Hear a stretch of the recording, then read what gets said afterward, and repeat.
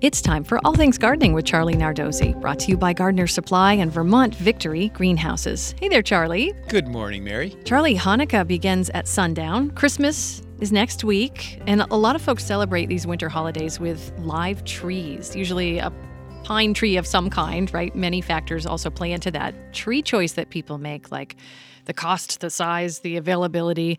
What have you got for alternative live holiday trees? So if you don't want to do a big tree, or you want to have something that'll last just beyond the holidays, there are some alternatives. You have to think a little creative with these, though. So one of the first ones that we have decorated in our house, along with our regular holiday tree, is the Norfolk Island pine. A classic, right? It's something that you often will see in garden centers and nurseries. It's a beautiful house plant. It grows well in our climate, indoors, of course, with the humidity and all of that stuff. And when you decorate it, it looks kind of like a holiday tree. A couple things you need to keep in mind with all of these trees, actually. One is that you want to use LED lights. You don't want to use old-fashioned tree lights on there, because if they get really hot, they could burn some of the needles and leaves, and that would not be a good thing.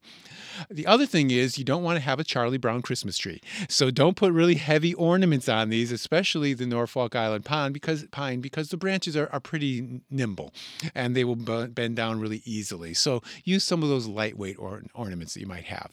So that works really well. If you want to get a really exotic and look more like a Floridian, you can use the Dracaenas, Dracena marginata, also known as a corn plant. That one has woodier branches, so you could put some heavier ornaments on that. You could use a palm tree and just wrap around those beautiful little white lights on them. You've often may have seen those in the South. They decorate palm trees that way. That looks really nice. Or if you just have a tabletop area and you want to have a little tree, just a little something, but something that'll last beyond the holidays. A rosemary tree is really nice. You see those often trimmed like they're little Christmas trees, and you put some little dainty lights and some decorations on them. Or the European cypress. These are also called a lemon cypress. They're chartreuse colored. They look kind of like a cedar. They're small. They can't really grow well in our climate outdoors, but they make a nice little indoor tree.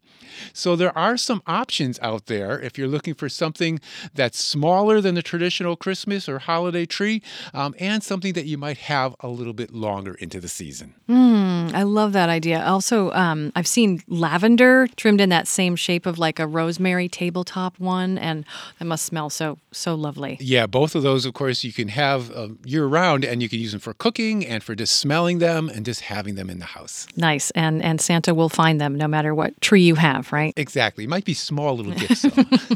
Downsizing. Here is a question. Beth asks, spring flowering bulbs are starting to emerge from the soil, and it's cold. What do I do to protect them? Well, right now, nothing, because they're probably buried in the snow. But yes, this has been an issue, Beth, all fall long, because we had a very warm November. Things were popping out of the ground, whether it be daffodils, tulips, garlic, whatever it is. You don't have to worry. Mother Nature's taking care of it. Snow is a great insulator. If the snow melts out here at any point in time, you can get some hay or chopped leaves and just bury them a little bit deeper with that. But they'll be fine. They will be fine. They'll start growing again in the spring, and I guarantee you'll have a beautiful spring flowering bulb display. Oh, you heard it from Charlie Nardozzi. If you've got a question for him about your garden, send it to us, vermontpublic.org. Search for All Things Gardening and submit your question there. Thanks so much, Charlie. You're welcome, Mary, and I'll be seeing you in the garden.